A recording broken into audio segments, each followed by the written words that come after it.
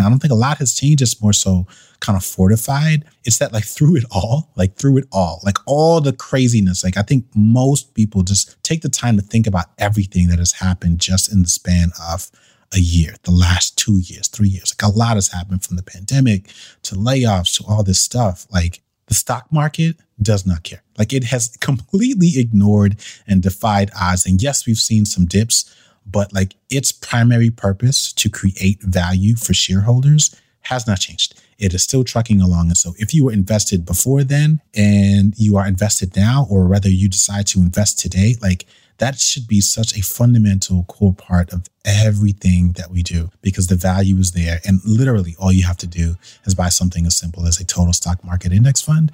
And that will continue to grow and add value with no middleman, no complication, no analysis, no nothing.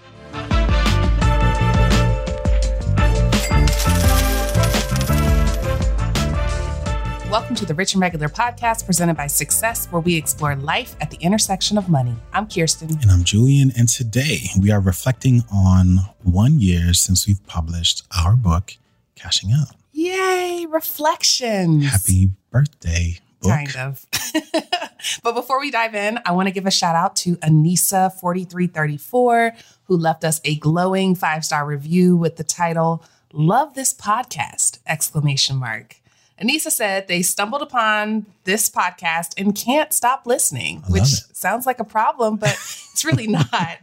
She says, or they said, I don't know the gender, let me not assume. She says the hosts are savvy and really educating the listeners on every aspect of money. Keep the information coming. So thank you, Anissa4334. We really appreciate you taking the time to leave feedback, and we hope that you enjoy this episode and many more. Yeah. We really, really appreciate it. Thank you to everyone, really. I mean, just her in particular, but I'm assuming it's, yes. But thank you to everyone. Honestly, it really, really means a lot to us.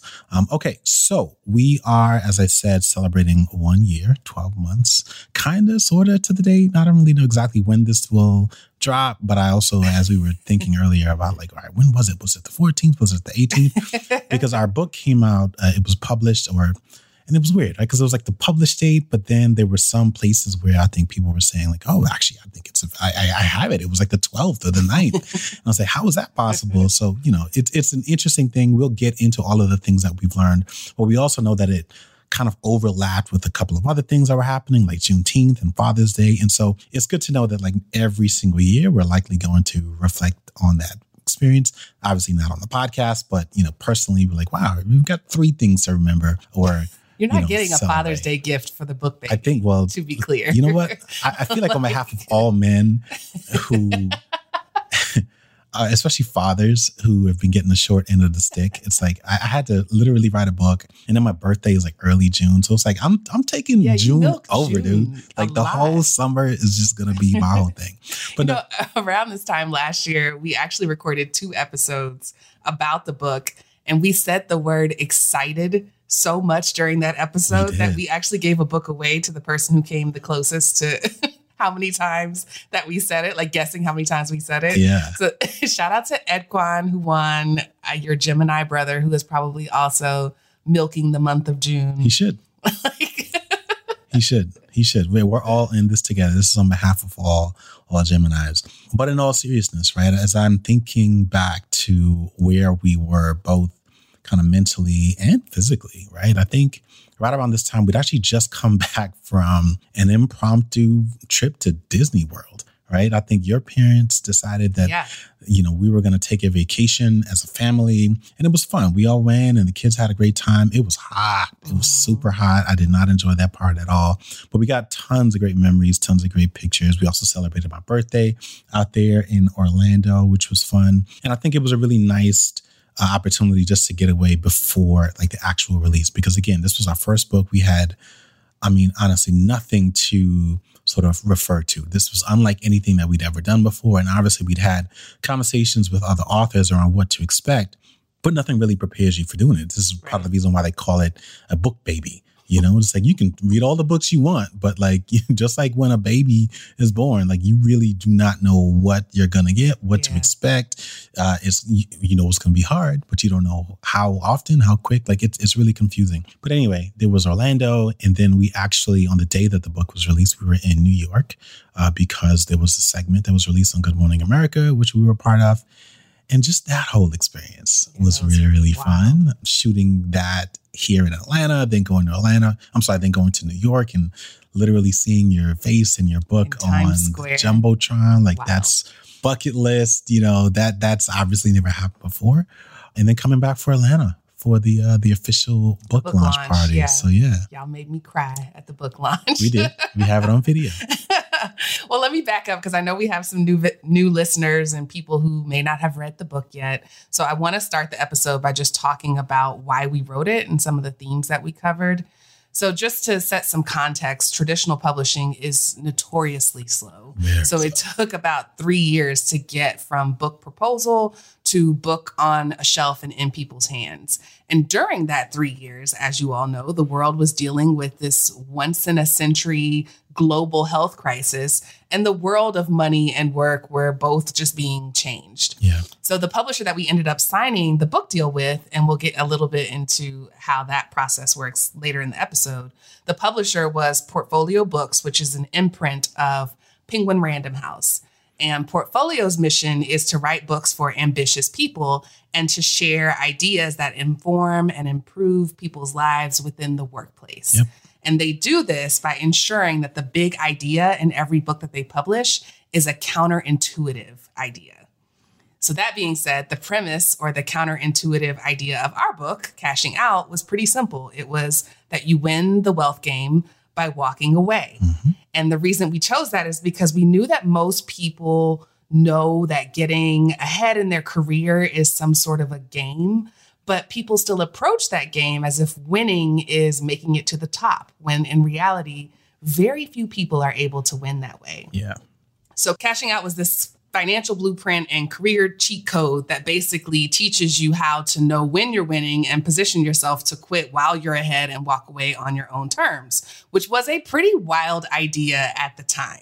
There weren't many examples of people who walked away in their prime on their own terms. And now we kind of see professional athletes bowing out gracefully. We see political leaders and princes and princesses denouncing their titles for this reason. Even if you simply scroll down a LinkedIn timeline on any given day, you can see more people stepping out and kind of betting on themselves.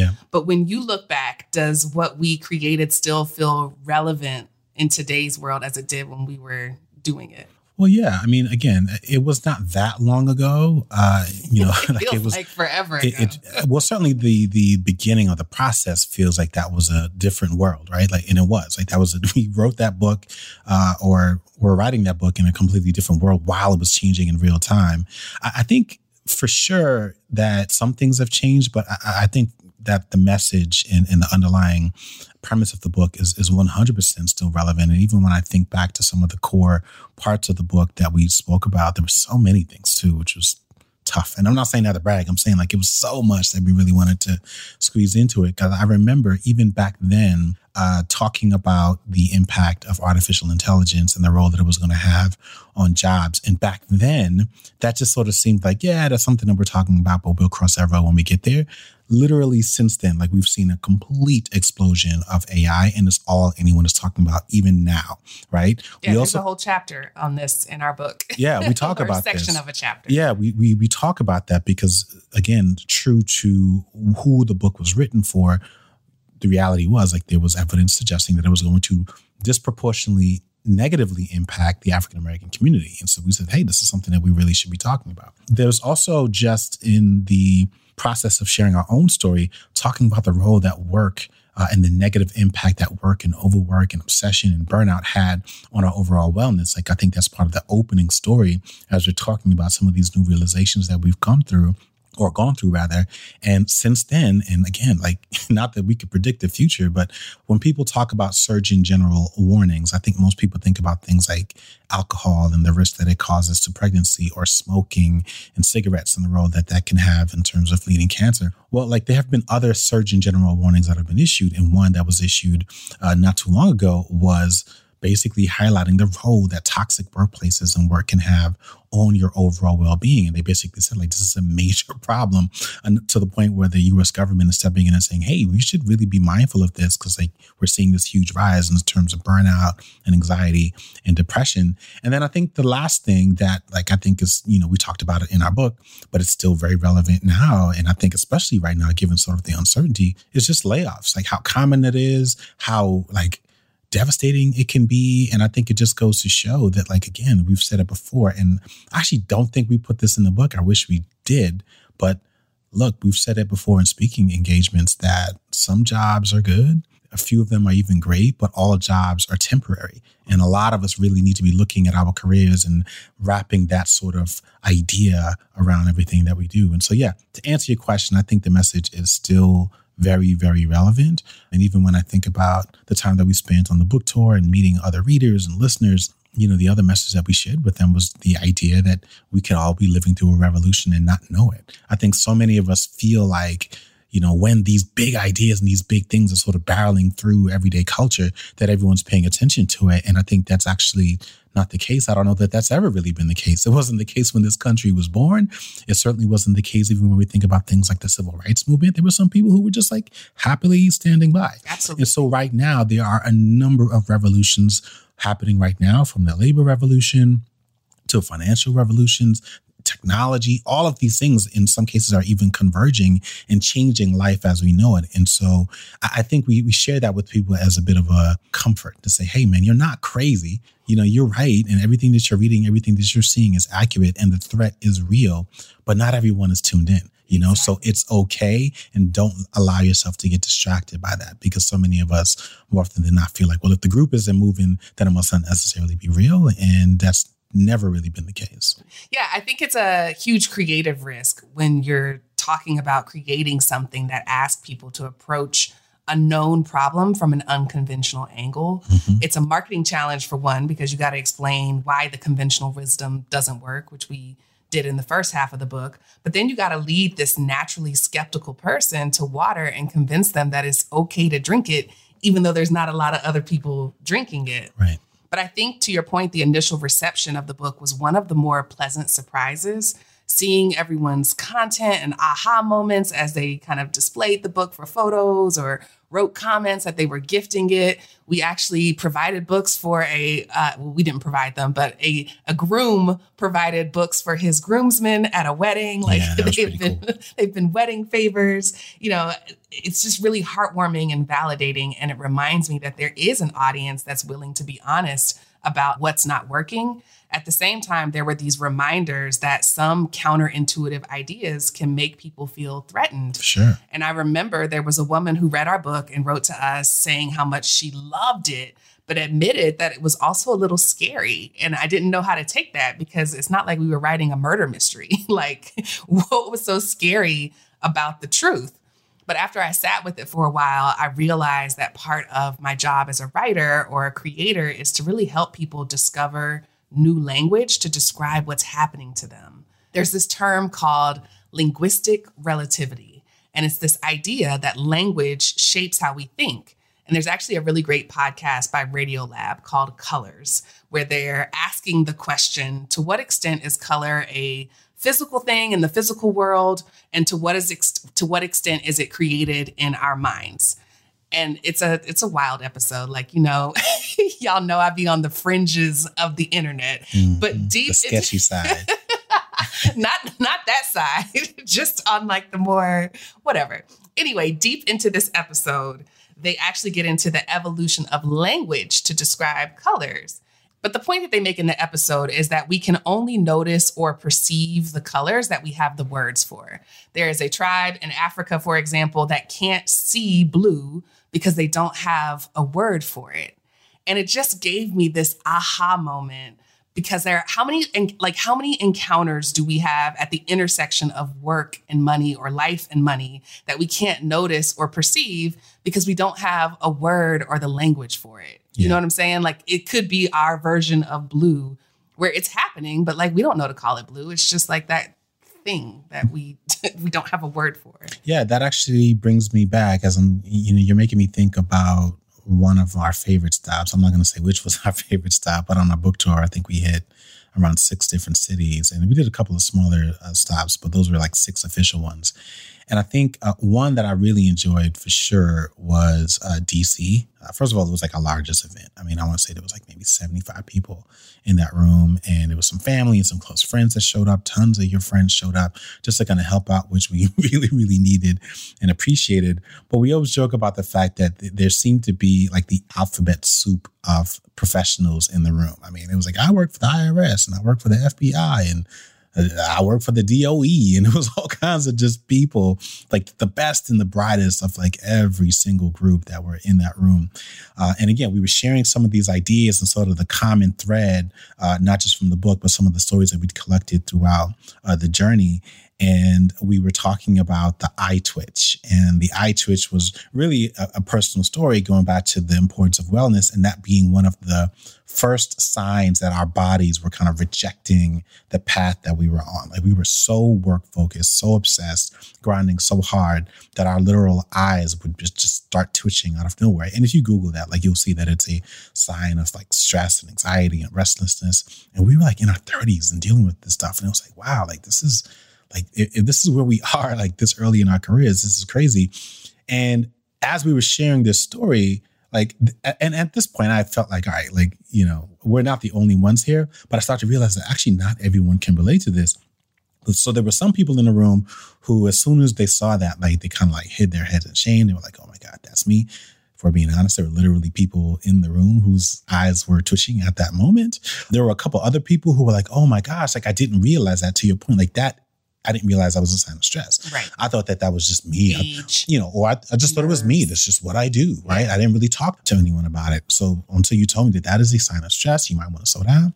And then I think there were another group of people that sort of felt very much affirmed, right? Like, they were reading our book, not necessarily from a place of like, wow, this is all new information, though I'm sure some of it was, but it was very much affirming when they were like, yes, and that's exactly why I left, and that's exactly why I'm here, because more of us need to be aware of these things, because they start talking about what can happen when you start to ignore some of these other signs. And by the way, these aren't all physical sort of manifestations of stress. Sometimes they can be deeper, emotional, spiritual, you name it. So that was really, really interesting. It also makes me think of a really, really great conversation that we had with the author of The First, the Few, and the Only, who is Deepa Purushothaman. And she's incredibly, incredibly talented and incredibly insightful. We were talking about her book and some of the similarities between hers and ours. And she talked about this idea of delusions. And this was, I want to say, one of the first or maybe the second chapter of her book, these delusions that get in the way of so many of us sort of making progress in our careers and in our lives. And she, like us, talks about her own challenges with these delusions. But then she starts saying, like, these are the common threads, as she's had conversations with a lot of professionals, specifically professionals or people of color. And it's all the things from like the idea of just being yourself at work, the idea that when you grow in your career, when you make it to the top, then you can change. But until then, sort of follow the path. It was like all these things are delusional, right? The idea that DEI is going to fix everything. The idea that capitalism and just putting your head down and as long as you deliver results, like all of these things do not fix any of the issues. They haven't historically, and they're not going to do it now either. And so she offers a different way, a different path, a different way of thinking to help people sort of get through the grind and deal with some of the inner conflicts that they're dealing with. So all of that to say, as much as our book is about money, it was also very much about careers, very much about like confronting these uncomfortable truths, because so many of us want to know that if I do this, then this is going to happen. We want that certainty. And it's not true. It's not true in our money. It's not true in our relationships. And it's certainly not true with our finances. What we can do is make decisions that are that increase the odds of our success. And in some cases, we also need to know when to walk away to completely absolve ourselves of some of the inevitable consequences that come with a life that is obsessed with work or a life that is obsessed with making poor financial decisions. So, there's a lot. Yeah. No, I love that, because delusions was one of those words that shook me, because I had referred to these things as like old advice or time, wisdom or whatever word I want to use. Right. And Deepa was the first one, was like, girl, that's a delusion. It's a delusion. It's not like what you heard. It's not what quote unquote they said. It's a delusion. Yeah. And I think the same is true for cashing out. I think a lot of us, to your point, treat our lives like it's some kind of jukebox where it's like, I put this in, I push this button, and this is what plays, when it's more like a casino. And you really got to learn how to deal with the odds and the uncertainty and understand that the house always wins eventually. So when you up, you got to realize like what you're supposed to do and walk away before you get caught up. All right. So that's how the work itself was received. But I also want to talk about how we were changed as the writers and any lessons that we learned that affected us personally. And I'll go first because I have a few. Okay. The first one is that I learned that there is this list of underrated milestones that come with being an author.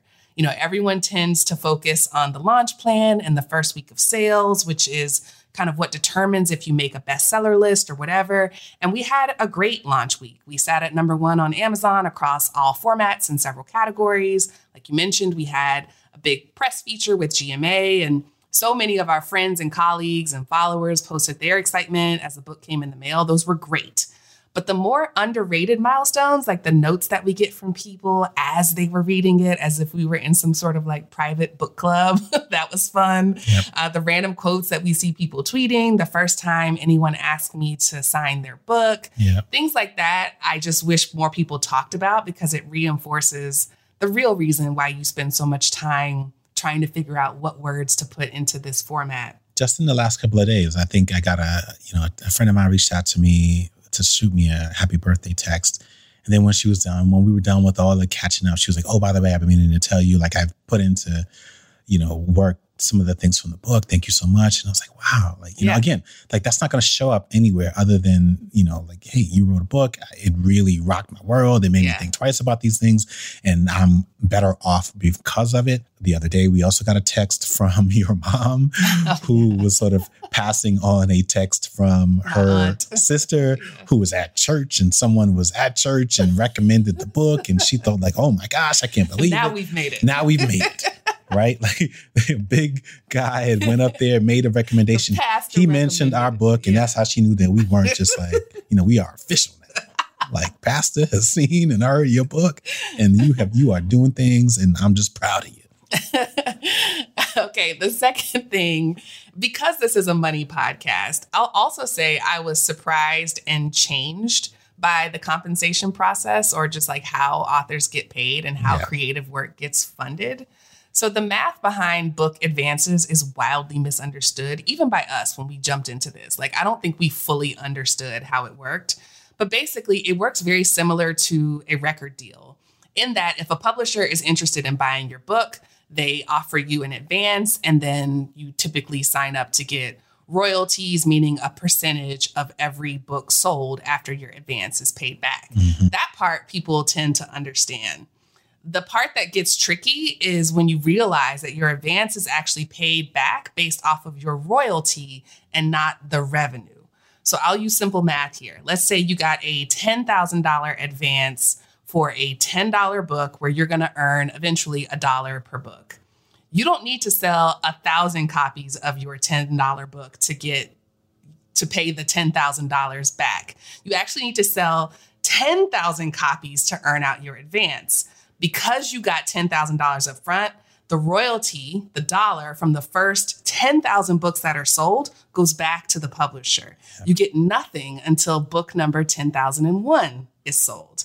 So really the best way to think about a book advance is to really think about it as a loan. It's not a perfect metaphor because it's not like you have to pay the $10,000 back if you don't sell enough books, right. But you don't earn additional income until your advance is paid back. And so I think you get the point about it being a loan. The reason why I bring this up is because we met a lot of people along the way that were inspired by our book journey and admitted to us that they wanted to write a book and were looking for advice from us. And I thought that was really surprising. I had no idea there were so many like secret authors out there that want to write a book. And it's important that you understand how it's compensated, because it does take up a lot of time. It costs you a lot, both financially, physically, emotionally, and the advanced process and the way that writers are compensated is about as outdated as it comes. Yeah. And I'll also say this, just in case there are people listening right now who are also interested in writing a book and they want to know what that process looked like. We're not going to get into all of those details unless you guys want us to, like tweet us or something like that and say, hey, talk about that. And maybe we'll roll that into the episode calendar. But to answer that question around, like, you know, all those people who would ask those kinds of questions, like, well, what do you do? What would you recommend? Because there were also questions around whether or not they should go the traditional route versus the self-publishing route. And I think my answer has been pretty consistent. And it's like, look, like, don't do it for the money. Like, don't write a book for the money. I think people hear these things about getting in advance. I think you're absolutely right. The idea of a record deal, for whatever reason, sort of comes to mind, and people feel like it's a great way to make money. Like, yes, you can make money, but I don't think you should be writing the book for the purposes of making money. Like, for some people, you can do that. In most cases, the people who make a lot of money writing books are people who have the potential to sell hundreds of thousands, if not millions of books. Barack if you're Obama. not right, if you're one of those people, then sure, then you do it for the money. But like, it takes a lot of time and money to get to that point. The second thing, and there's probably another way of looking at it, is thinking about whether or not you can afford to write a book. Because to your point, like that is an advance that you get. It's a lot of work. So you may not even be in a position where you can take on other things or other bodies of work. We're in a position where we can.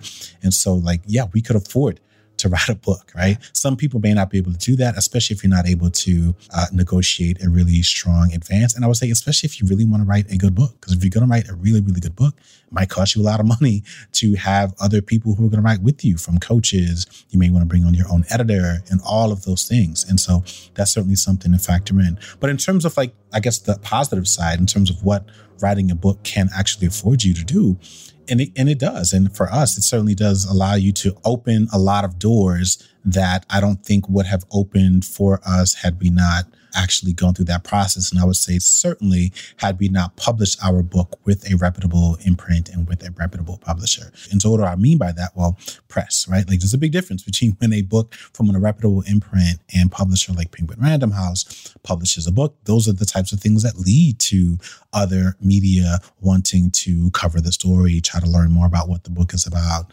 They have relationships with PR teams, and they sort of can connect those dots and say, well, you have a need for this. We have an author who talks about that. And boom, that can lead to you getting exposure that may not happen otherwise. In our case, even in the case of television, right? Like, and this happened early on, like just from the proposal of writing the book, the stories that we told in that book got passed on to an entertainment agent from our literary agent. That opens up doors. And that's what led to us pitching, I don't even know how many television networks on a particular show. And so those are things that, again, don't just happen anytime someone says, I want to write a book. That typically becomes a part of the process when you're writing something engaging at the right time and you have an audience. And again, it just sort of leads to other things that may not have happened otherwise. And then lastly, I would say things like speaking engagements, right? Like, when you write a book, I think it's one of those few opportunities that anyone has to explore an idea thoroughly and to have it edited and pruned by some of the best and brightest people. And when you're done with that, you've got, you know, every chapter is a talk in and of itself. It's something that you can talk about at the drop of a hat, wherever you are, whenever you are. You don't have to get ready because that work has already been done. And so all of that to say, I think, you know, for people who want to write a book, especially if you want to go to the traditional route, you mentioned that it's a very, very slow process. I would say for most people, it's also not a very profitable sort of experience, you know, but again, don't write it for the money. Write it because you have a point of view, because you have something that you want to say, because there is a body of work that doesn't exist that you really want to create. And I think you just really, really want to be a published author. I don't think that there's any better reason to write a book than because you want to write a book, not for the money. Don't let this discourage you from writing in general. Like, if you have something you want to say, there are many, many other mediums besides a book. That's the beauty of the digital world. Right. I think the best writers, to Julian's point, have a little bit of both. They have some digital real estate, and then they've got some real estate in print. And typically, the digital real estate and the work that you've done online is making far more money than the traditional publishing real estate, which is a totally different podcast on how industries are going to respond to this. But yeah, I think the advice for most people is exactly what you said. Don't do it for the money. Do it because you have something that you need to say. Yeah. So the last thing that I want to talk about is sort of the evolution of our message and how our perspective has changed since writing Cashing Out. Okay. And this is a really big question for me. I think, one, having written a book in the self-help transformational kind of space, I've become more of a student of change and how groups change together. I've learned just to recognize more clearly when people are on the cusp of a pivot or in transition or kind of in the middle of something. I've learned what role we play in kind of being their like crossing guard, their emotional crossing guard. Because I think in the past, I've thought about people who are squarely in one camp trying to move to another camp. And I haven't really given enough space to that middle transition where it's like, I'm just as far from the other camp as I am the one that I want to be in. How do I navigate the distance between where I was and where I want to go? Yeah.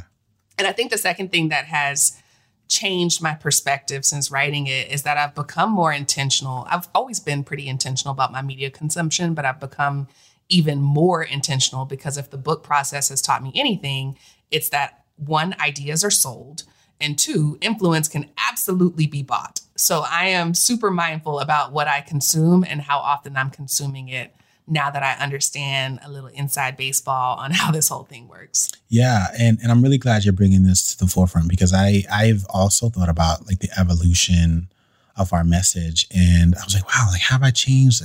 Has much changed since and even further beyond just publishing the book. But even when I just think about when we first launched our brand and our platform and our original message back in 2017, what's changed with me? I think the big thing for me is having a son, and especially now that he is older and we've had more memorable experiences with him, and I'm better able to kind of envision his future. And because I can definitely see much more clearly what's at risk if we had made a different plan for our life. And by that, I mean, if we decided to stick with our corporate careers, like how would that change my relationship with him? How would my availability change? How would the way that we parent him change? All of those things. And I'm really glad that we've chosen the path that we have. And I think a lot of people kind of want that. They want to spend more time with their children. They want to, for lack of a better word, not outsource so much of their role as parents to teachers and other caretakers. I think the second thing that I'll say is that now that I am, I'm saying this, but now that I'm 43 years old, I'm still, call it lower 40s. Okay. Middle-aged is lower 40s. Slightly over my 30s. But what I can say, and this is really sad to reflect on, is that like I am without question I have a long list of people that I've already lost, right? Like people that I've lost who did not make it through their 20s, did not make it through their 30s, did not make it through their early 40s. I also have a long list of people that I know that are on their second and third marriage, right?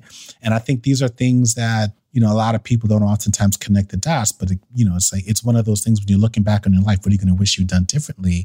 And I think, again, aside from parenting and having children, even if you don't have children, sometimes it's just about, I wish I had just the opportunity to spend more time with the people that I love. I wish I had not spent so much time just like at work and focused on making more money. And so when we talk about cashing out, again, it's not just a matter of like building wealth for the purposes of buying things and going nice places.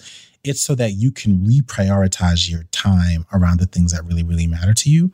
And I think the third thing, again, this is like sort of thinking about like what's changed. And again, I don't think a lot has changed. It's more so kind of fortified. It's that like through it all, like all the craziness, like I think most people just take the time to think about everything that has happened just in the span of a year, the last 2 years, 3 years. Like a lot has happened from the pandemic to layoffs to all this stuff. Like the stock market does not care. Like it has completely ignored and defied odds. And yes, we've seen some dips, but like its primary purpose to create value for shareholders has not changed. It is still trucking along. And so if you were invested before then and you are invested now, or whether you decide to invest today, like that should be such a fundamental core part of everything that we do, because the value is there. And literally all you have to do is buy something as simple as a total stock market index fund.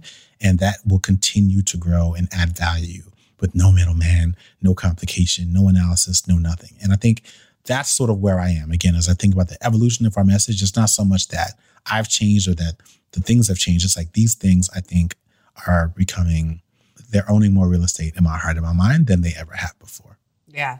There is this concept called the Overton window, which is basically a concept that suggests that there's a range of ideas that are acceptable to discuss. Anything that's outside of the Overton window is not considered to be politically correct or socially acceptable to talk about. Now, the number of ideas that make it through the Overton window to achieve this mainstream popularity and presence in general conversation are tiny. Pushing an idea through the window requires this perfect storm of excitement and demand and events and books and credibility and just a number of things all happening at once. And so when I think about the evolution of our message and whether it has legs, I actually think there's a chance that it could get through it. I think the idea of cashing out and the lifestyle of being rich and regular instead of rich and famous can get through that window over the next couple of years. And we plan to do our part. You know, we've recently launched a podcast called the Cashing Out Podcast, which is a continuation of the book to an extent and tackles some of the subjects that we just didn't have room or space or the perspective to cover in those pages. Yeah. It's a video first podcast, so we do recommend watching it, but you can find it on our YouTube channel, Rich and Regular, or if you prefer to listen to it, you can find it wherever you listen to podcasts. It's a bit of a different format than this one in that we do interviews on the Cashing Out podcast and incorporate other media to make it more of an immersive audio experience. Yeah, the conversation that I was referring to with Deepa is actually on that podcast. If you're interested in wanting to hear that and more about the delusions and all the other things she talks about, go ahead and give that episode a listen. Yes. The other difference with the Cashing Out podcast is that it's not a weekly format. It's seasonal. So new episodes don't drop nearly as often as this one does. But we felt this creative push to keep the message going. And audio feels like it gives us far more flexibility to insert nuance and tone and jokes to kind of get the message across. So I'm really proud of that work. And I'm really hoping that some of the topics that we talk about on a regular basis start to go through the Overton window and are not controversial or require this tiptoeing, or you have to preface it where like, excuse me, this may be not trying to offend. Like you could just talk about the things that we know happen in real life at great frequency. Yeah. It's going to take me some time to not think about Overton. I know from living single. but I hear you. Like, sure. He's got a theory. Okay. Overton. Yeah. Overton's window.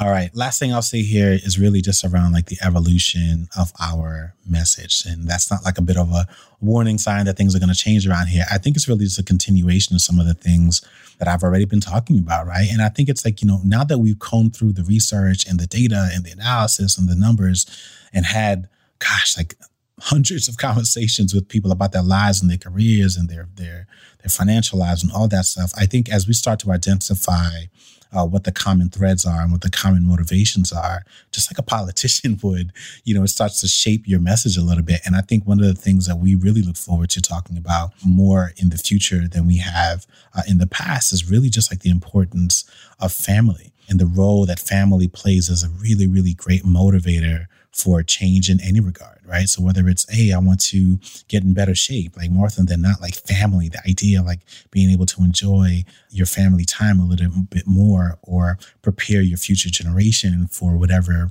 you anticipate coming, like family more often than not is something that I think is a great motivator. And so when we think about those dynamics and the challenges and just helping people overcome them, I think that's really, really going to be helpful because it's all kind of connected, right? Like you can know all the right things, read all the books, listen to all the podcasts, but if your mom and your dad aren't on board, or if there's like this familial expectation that XYZ must happen, like those are things that can either support or derail whatever it is that you plan for yourself. And so we really want to help people do a lot of those things. And I would say also just from a standpoint of wealth preservation or really culture preservation, like a lot of those things are underpinned by the financial decisions that you make, right? When wealth is lost or if wealth is not built, a lot of the stories and the belongings and the properties and all the things that sort of make a family kind of fade away. And we want to make sure that that doesn't happen for people, especially if they've done a lot of work to protect or build up what they have.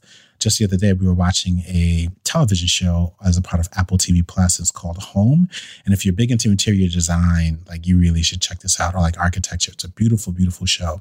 But one of the episodes that we saw in season 2, I think, was about a group of families in Sag Harbor, Long Island, which is this neighborhood. And they just talked about all the work that the grandfather did to sort of build the home and preserve the home, and then how they attracted and connected with other people and built up this community. And you just saw all this intergenerational love between grandparents and parents and children and all of them sort of together. And then they did all this work to make sure that everything that they built, all the properties that were on the coastline that obviously have built and amassed a lot of wealth over the years, but would stay in the family, right? Not just for the purposes of showing it on television, but like for the purposes of ensuring that their stories are not lost. And I just thought that was really, really cool and beautiful to watch. And I was moved by it. And so all of that to say, man, it's all about family going forward. And, obviously this is not going to be the topic for everything, but I think you'll hear a lot more about our reflections and connecting it to family. And I look forward to helping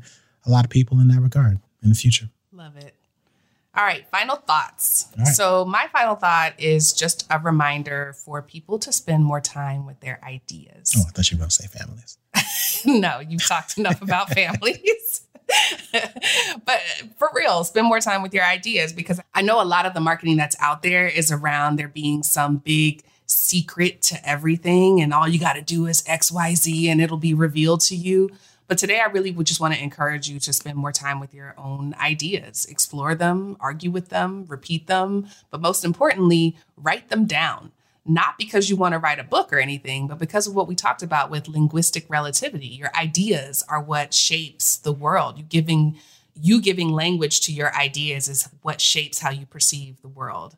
So sometimes the thing that you're missing is inside you the whole time. The call is coming from inside the house. And so I encourage you to just take some time, write down the ideas that nag you, and spend time nurturing them. Yeah, I completely agree. I'm going to say my thoughts on family were my final thoughts, but I will say just thank you. Thank you to everyone that's listened to the audiobook. Thank you to everyone that's read the physical book, that went to stores to buy it, that ordered it from Amazon, that recommended it and gifted it. And I would say for everyone who read it and didn't act on anything, like, don't beat yourself up, but also like, don't let yourself off the hook, right? Like, there's still time. And I'm sure that's not the only thing that you weren't able to do, right? Like, we're all really, really busy. It's normal to do that. The message is still relevant. As we said before, you could argue or debate that it's more relevant now than it was even a year ago when the book was released. And so if you've read it, thank you very much. If you read it and you haven't left us a review, please, please, please do so. It's really going to help more people get access to this message. So please, wherever you read it, whether it's Amazon or bought it, Amazon, Audible, Barnes and Nobles, you name it. If you could leave us a 5-star review for cashing out, we would so much appreciate it. Aw, you're stealing my lines. I'm that's for the book. For reviews that's at the end of the episode. Okay, well, let's see what you got for the podcast episode. Now I'm all thrown off. Well, thank you for listening to another episode of the Rich and Regular podcast presented by Success. If today's episode encouraged you to start writing, you can start with a 5-star rating and review. On your favorite podcast platform. We will see you next week.